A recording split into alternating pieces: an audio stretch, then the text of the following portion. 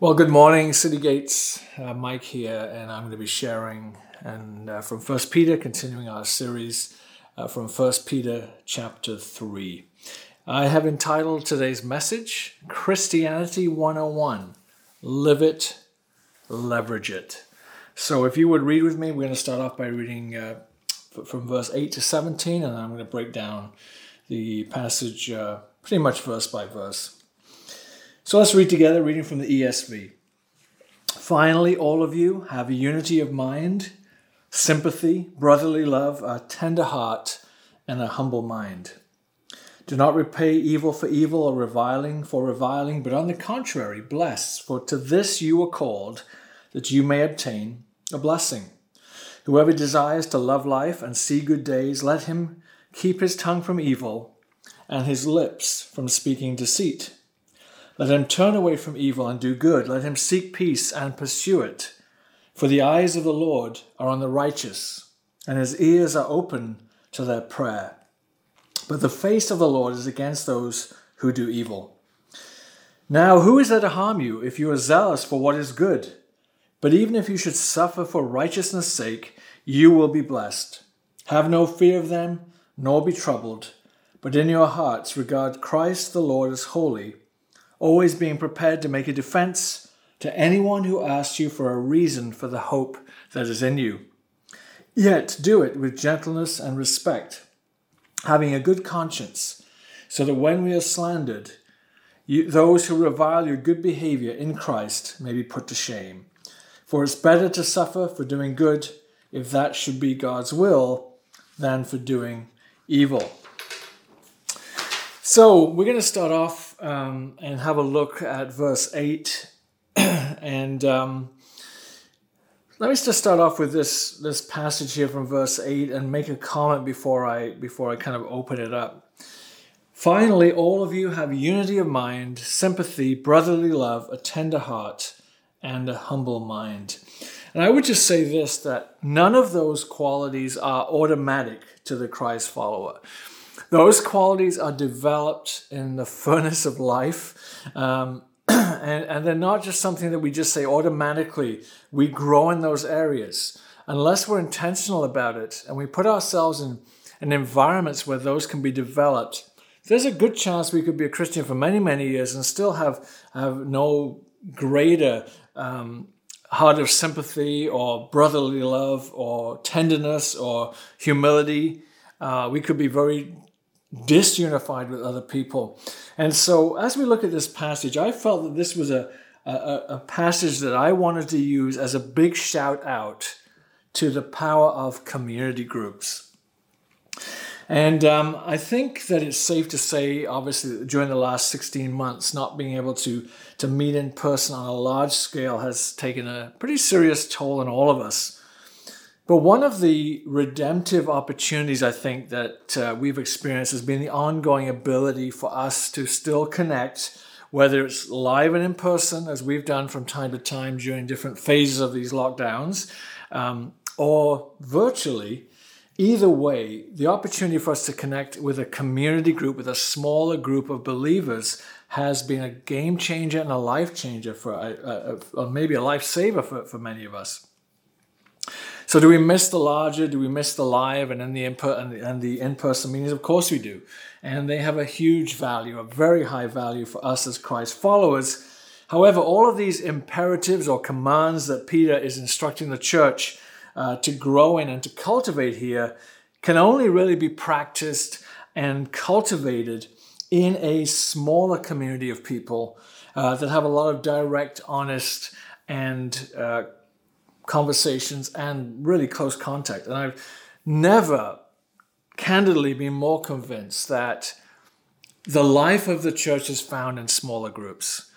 You know, we're inspired and we're encouraged, and God reaches us through the preaching of the word and corporate worship and those hangout times afterwards. And that's super, super valuable. I would never minimize the value of those at all.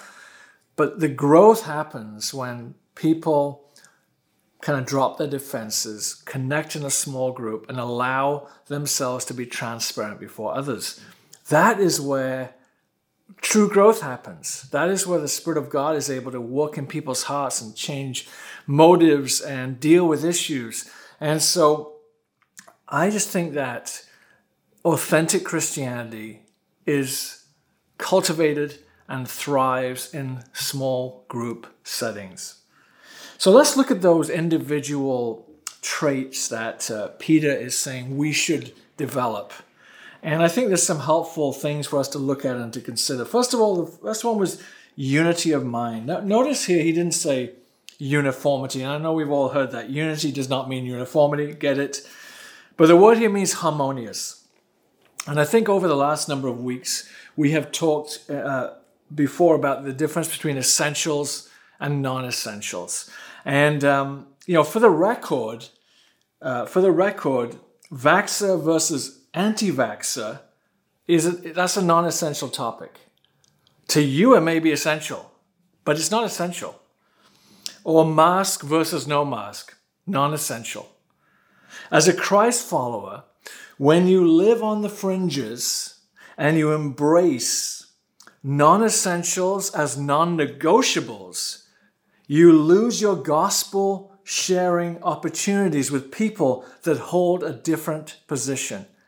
And for me, that has been one of the tragedies of this COVID experience, is how Christians have taken non-essentials and made it to be absolute truth and have alienated themselves from others that hold different positions.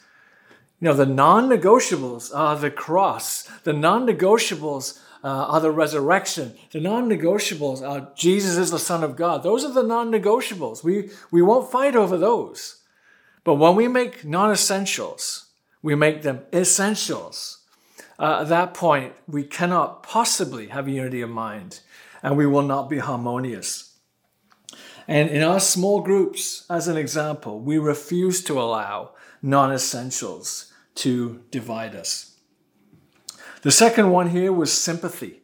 And the word simply means suffering or feeling the like of another. And, of course, sympathetic.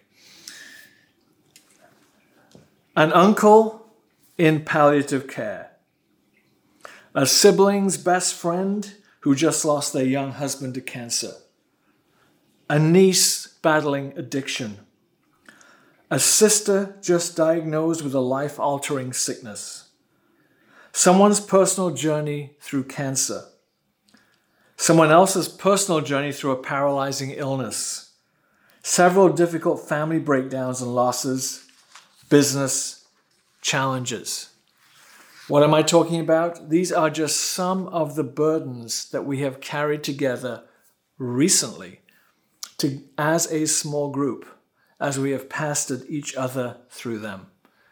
As much as I am a pastor and I get to know what's going on to some level in people's lives, I would never have known the pain that people were carrying outside of getting to know the people in my small group. And so we get to pastor each other through those things. Whether you're an ordained minister or not, you get to pastor and shepherd your family members, your brothers and sisters in Christ, through those challenges. You're there for them. You pray for them. You support them. You encourage them. You remember their situation and ask them how things are going. That happens in small groups.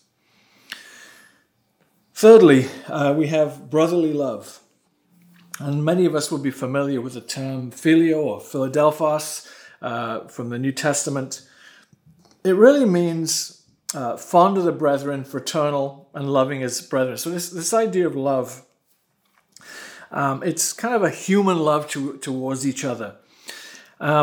Small groups have helped me and us not just to love as a response to the Christian imperative or command that we're supposed to do that. We know that we're supposed to love one another, and so that's a command. And so, of course, we can almost have that over our heads sometimes, almost as an anvil. But the reality is, we're not just doing this, or we're not just loving as a response to the commands, but we're also becoming fond of each other. We're not hanging out because we have to, but we're hanging out because we want to. And this is the incredible beauty of the body of Christ, is that you will start to get to know people that you would never hang out with in your everyday life. And you start to see the beauty of the church in a small group environment as you get to know people and they share their lives with you. And you realize areas in your heart that need to change, or presuppositions that you may have held about people or types of people, whatever the case may be. That is challenged in a small group as brotherly love is developed and fondness, real fondness for each other, becomes something which you become so aware of, and becomes a reason that you look forward to those gatherings as much as possible. We go on to tender hearts. That's so funny because the original language, tender heart, says having strong bowels and compassionate. So we typically don't ask in the small group about each other's bowels, but it is this. It's a bit of a deeper thing than just sympathy. This tender-hearted. Sympathy is the doorway to the deep compassion that we've experienced for each other in our community groups. So it's become the doorway to having tender hearts. You know, sometimes I think, maybe it's just me, but I think we become cold and hard-hearted to bad news. And we hear it and we just say, oh, that's tragic, but we move on. But when it's people in your own community and you see them carrying the weight of that, you see it in their faces, you see it in their body language, you know they're trying to be positive, but you know it's a huge weight. Something deep inside happens where you want to bear their burdens with them. And that, again, happens, I think, in a smaller context. And the last thing is being humble-minded. You know, in this context, we learn from each other. You know, I'm a pastor, but there's people in our small group that are way better at leading a small group than me. And, I love it when they do it because they do it so well. Different perspectives are shared as different people lead meetings or lead a conversation in a meeting. Nobody has the corner on all knowledge. When we have humble minds, it allows us to grow as Christians. And I just think that these traits that Peter is saying, hey, you need to have these. That's not going to happen just because you wake up one day. This happens because you put yourself in an environment where who you are and what you are is challenged all the time. And small groups, I think, are the way that happens. So if you can authentically state that you are growing in these areas by osmosis, or by watching or attending a service once a week, parenthesis, I'm giving you the benefit of the doubt here that you are watching a service every week, or by just being with your family or your special Christian friends that you have great relationships with, if you can say that authentically, that you're growing in all these areas that we've just covered, you're certainly a better person than I am. But to be honest with you, I may well be prepared to challenge your assertion that you're growing, because I have never seen Christians grow outside of these intentional environments that they put themselves into. You know, when people are very lackadaisical or very nonchalant about things like attending a small group or weekly gatherings, it becomes something that you just weaken little bit by little bit. You fool yourself. You don't think you are weakening, but the reality is you do weaken little bit by little bit. And I think it's important for us to realize that we need to put ourselves in environments where we are strong, we are fed well, and we are challenged to change. And as a result of that, we're able to kind of look at the next part of the scripture with probably more tools in our toolbox to go through what it's going to talk about shortly. Let's go on to verse 9. And just before I read verse 9,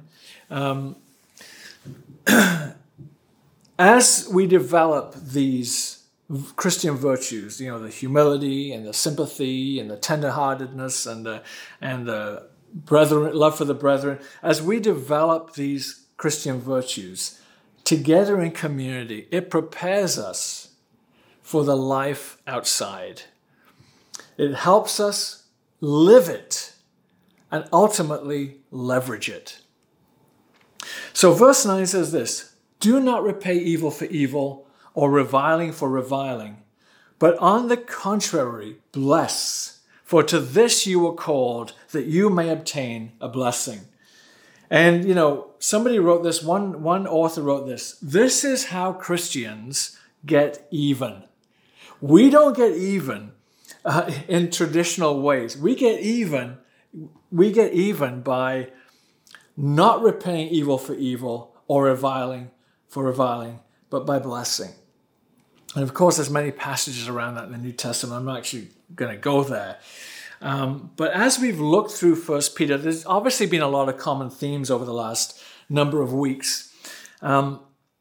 But we've had some really good conversations in our community group recently about this inbuilt sinful drive to retaliate when we're hurt or offended or wronged. And in my case, other than the fact that I almost fell over there, in my case, I know in my head the bigger story. I know that Jesus didn't respond when he was beaten and reviled. I get that. I know that. I know the innate and disarming power of blessing someone who doesn't deserve it. I've done it before. It's powerful. But my desire for revenge is often an instinct that is instant. It's an instinct or reaction that beats the textbook Christian response from my life to the punch. And, we talked about that and we were chatting about it, and just, a simple thing like driving and somebody cuts you off. I mean, the obvious, super obvious example, but what is my first reaction? It's not, "Oh, bless you." It's like rage. They don't call it road anger. They call it road rage. And I know what that is. I remember hearing about somebody that I knew who had a terrible temper, and somebody did something to him, and he followed them to Montreal from like east of Toronto. I mean, I said, that's serious road rage. But I think, for all of us, we have our trigger points when we don't have a chance to script our response. And those are I think that's the scary thing when we look in our hearts and we say, man, I couldn't even almost control that. And so if that's the case, I'm going to go to retaliation. I'm going to go to revenge. That's what I'm going to go to. But as a Christ follower, we get even when we don't do that. Somebody wrote this, "Christians are free from vindictiveness because they trust God's justice, but they are free for blessing because they know God's goodness." Let me read that again. Christians are free from being vindictive because they trust God's justice, but they are free for blessing because they know God's goodness. I may have shared this story before, but I remember when we were buying the piece of property that we built our home on a number of years ago. There was a scenario where we had to deal with a real estate agent, and it didn't go well. We were dealing with the homeowner, and he had a real estate agent. The homeowner was terrific, but the real estate agent and myself, we did not jive at all. And I felt like he was dishonest with us, and I was escalating in this meeting to the point where, and he was escalating. And so the problem was that the guy who was trying to sell us the land had to kind of intervene. Not like we weren't going to punch each other out, but it was definitely on the escalation scale here. And so he ended up just calming us both down. And of course, after I left there, I was so angry, and Edwina was, as angry as Edwina gets. But I was, which is sometimes angry, by the way. But I was super angry, but I became super convicted. And afterwards, what happened was I felt like what I needed to do was just to basically renounce what I felt was being taken from me. So I remember phoning him. And as soon as I called him, he started escalating. Like, he was super defensive right away. And I called him and I just said, "Hey, And I just said, look, I'm just, I wanted to apologize for how I behaved. And I want to just say, we're going to just let you, we're going to go with whatever you said. And can I buy you lunch? And there was silence on the phone. And we ended up going out for lunch together, and we shared our story. I think I apologized again. We shared our faith with him. Actually, that's how it ended up. That wasn't the plan. That's how it ended up. And who knows to this day what happened, but I tell you, by the end of that, I certainly felt that I had blessed him. I had blessed him when I really wanted to curse him, to be candid with you. And so there's power in that. He was disarmed instantly. As soon as I apologized, as soon as I just came clean, I just disarmed him. And I was able to open a door for me to, in some ways, that way I was living it, and then I was able to leverage that situation to share my faith with him. So anyway, I wish every situation was like that, but that was a good one, so I remembered it. Okay, let's keep going. Verse 10, for whoever desires to love life and see good days, let him keep his tongue from evil and his lips from speaking deceit. Let him turn away from evil and do good. Let him seek peace and pursue.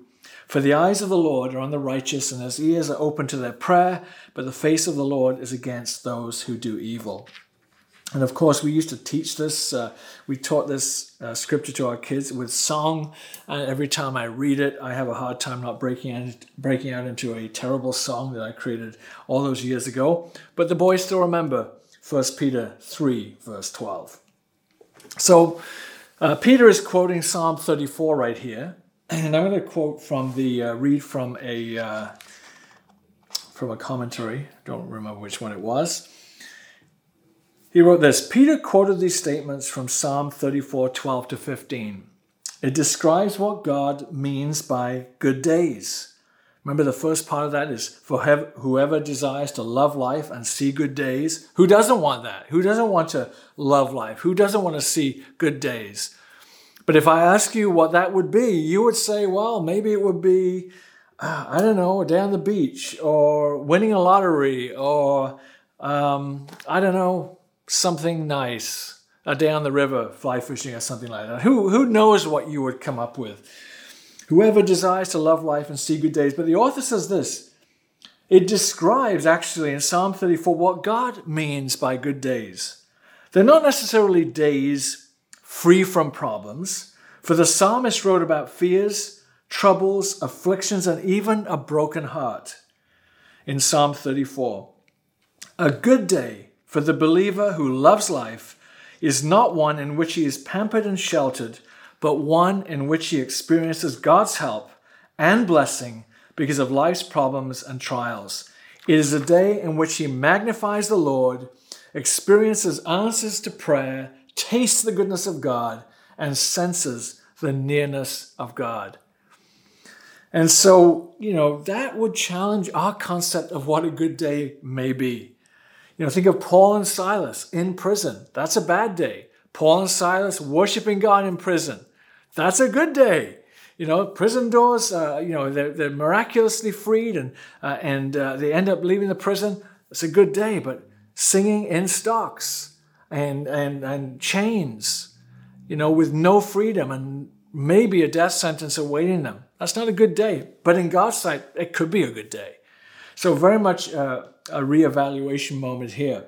So certainly the encouragement to watch what we say from this passage in 1 Peter, watch what we say, operate with integrity, say no to sin, and to be peacemakers would profoundly impact how we all live as Christ followers.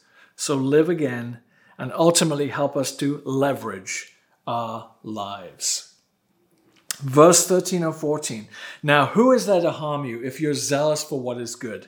But even if you should suffer for righteousness' sake, you will be blessed. Have no fear of them, nor be troubled. It's so funny. As I'm reading this, at first blush, verses 13 and 14 almost seem to contradict each other.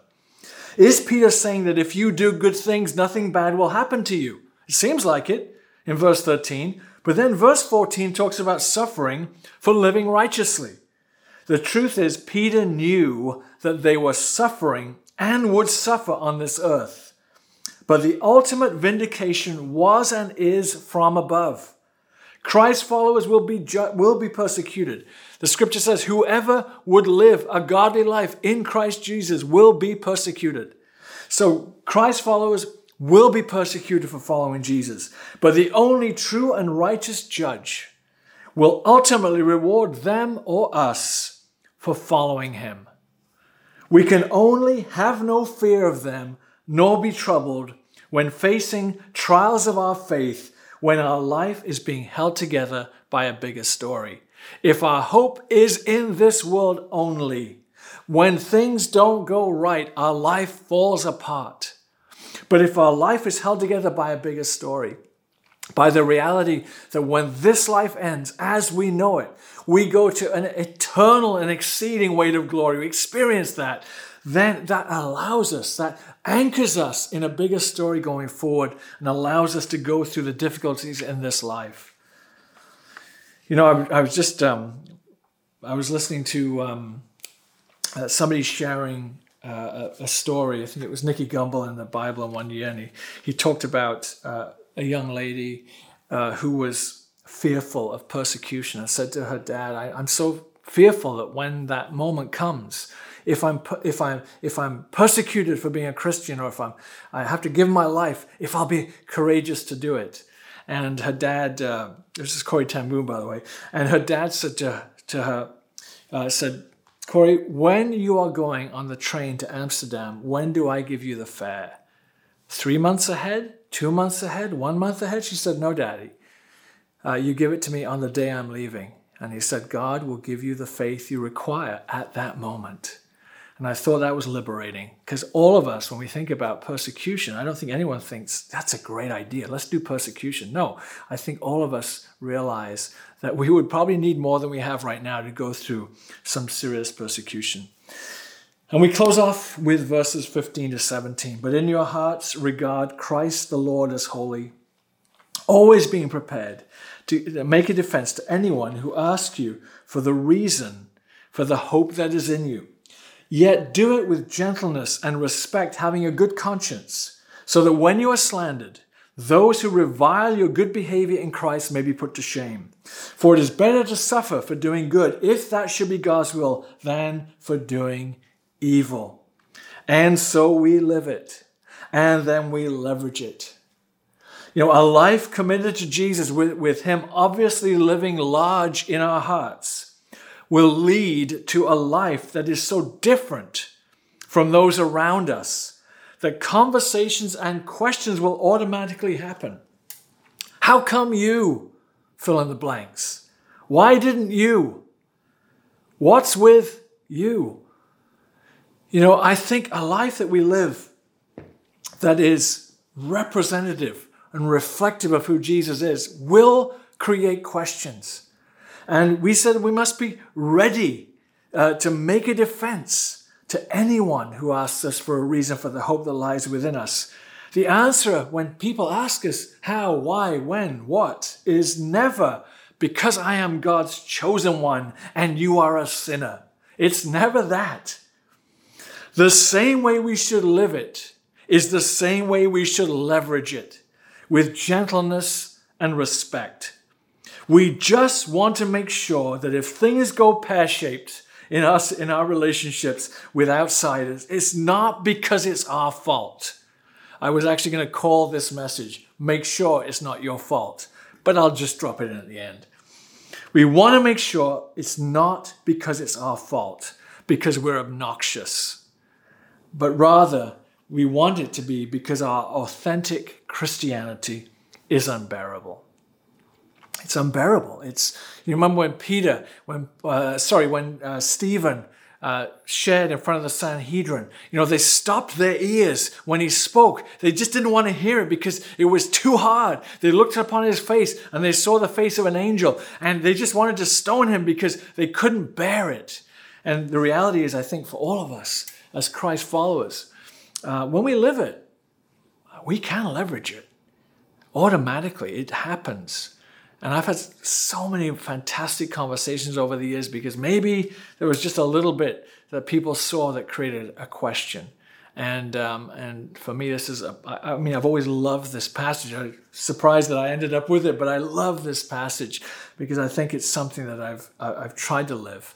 Not always well, candidly, but certainly at the end of the day, I think the ability for us to respectfully and gently share the reason for the hope that's within us is a very powerful and disarming quality to be able to have as we live our life honoring Jesus. I'm going to close off in prayer. For you, if you're listening, if you're not part of a small group, I honestly think, why? I'd have to wonder. I'd love to sit down with you if you're not part of a small group and say, why do you feel it's not important for you to be part of a smaller group? I just think it's so vital, especially in the times that we live in today. But secondly, if you are a Christian and you're seeing some deficits here, I'm going to pray for you that those deficits will be reduced and that you would really press into this passage and allow God to make some changes in your heart. But if you are not a Christian today, and this is kind of just interesting or funny or weird, all of us who are, Christians were where you were at one point. We were sinners. I'm still a sinner, but we didn't have hope. Now I have hope, not because of who I am, but because of who Jesus is. And so I'm going to just pray that you would experience the life of God invading your world in a real and tangible way. So would you join me in prayer as we close? So Heavenly Father, I want to thank you first of all for the power of the Scripture. Thank you, Lord, for Christian community, which is unbelievably helpful and life-changing. And I just pray for those that are not involved in Christian community that you would really work on their hearts to be a part of that. For those of us that have deficits, we see the gold standard that Peter is talking about, and we say, oh man, I'm so far away from that. Lord, we're all far away from that. Help us to reduce that deficit or to narrow the gap, so to speak, as Christ followers.